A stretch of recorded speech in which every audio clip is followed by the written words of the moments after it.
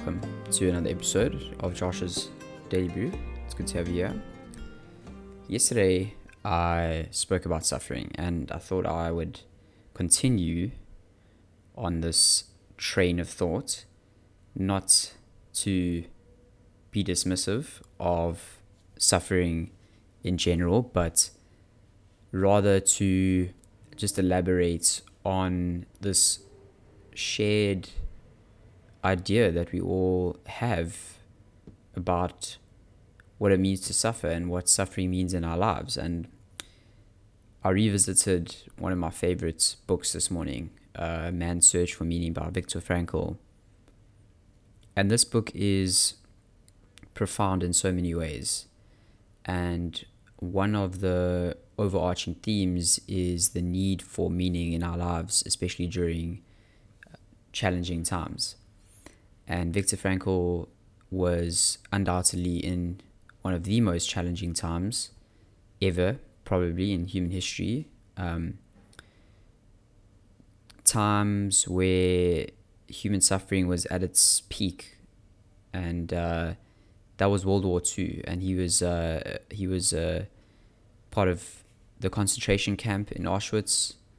And I won't go into too much detail, as I'm sure many of you know the horrendous suffering that took place, but he wrote a very enlightening book called Man's Search for Meaning. And the reason why I say this book is enlightening is because I remember reading it for the first time and really feeling the collective trauma and collective suffering of that time period, like literally in my bones. I'm a very empathetic person, but I could literally feel the suffering. And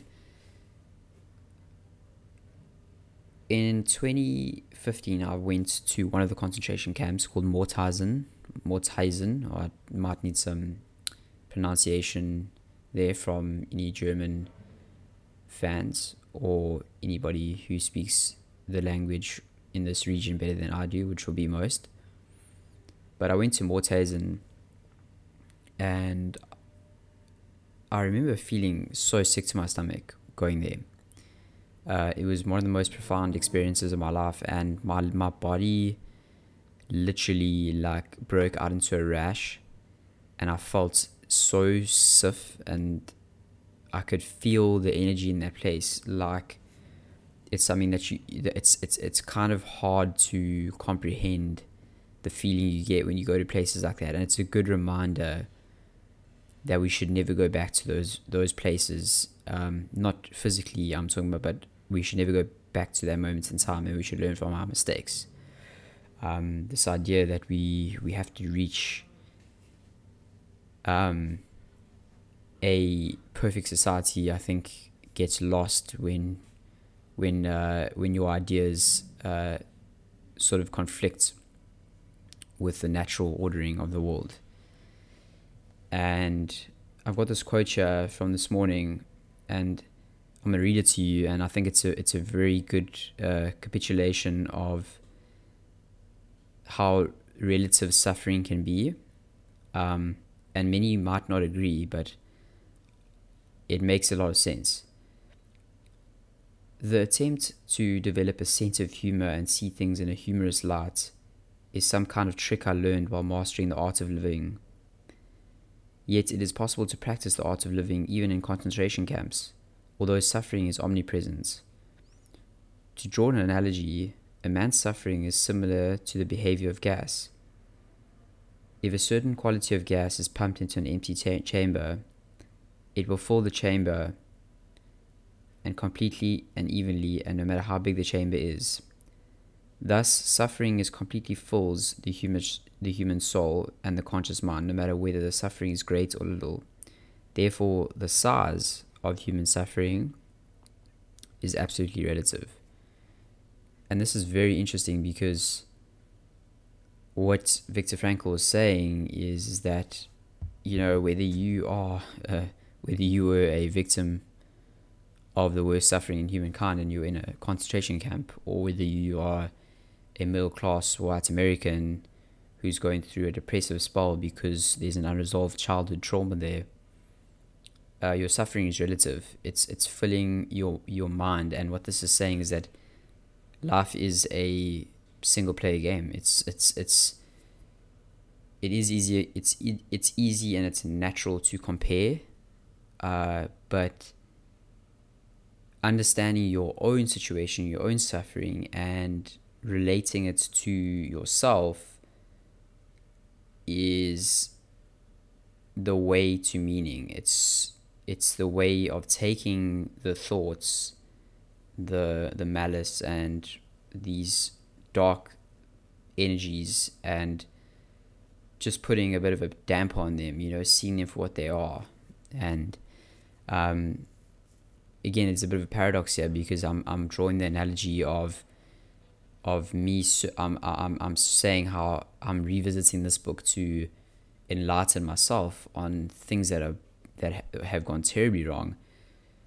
But for me, what was interesting is reading this quote was the paradox, because it's saying that, yes, it's like it gives a sort of selfish validation to my own suffering, which I'm completely okay with, and I think you should be too. And that's not to say that, again, from a very objective viewpoint, I'm not saying that mine is by no means equal or greater than, someone like Viktor Frankl's or people that went through that. But it just puts things into perspective for you on giving yourself the permission to inquire deeper into what you are going through and looking at it from your own perspective instead of comparing it to other people. So suffering is absolutely relative, and I love this. And this is, again, it's coming from somebody who has endured the worst kind of suffering. And this reminds me of Jamie Wheel's writings in a recent book, which I'm going to definitely review on this channel, Recapture the Rapture. Not a fan of the title. I think the subtitle is something like Rethinking God, Sex, and Spirituality in a World That's Lost Its Mind. Cool. Jamie Wheel has a very particular writing style, which might not agree with everyone. But one thing is interesting is that he talks about meaning in our modern society, and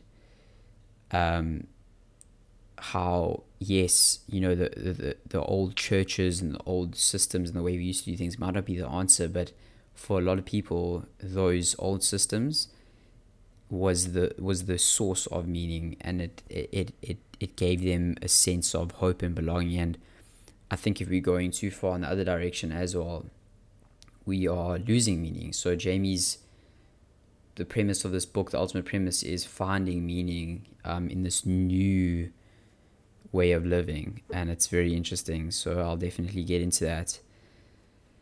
But ultimately, you have to find meaning in your suffering and in your way of living. Otherwise, if you don't, you're going to want to numb that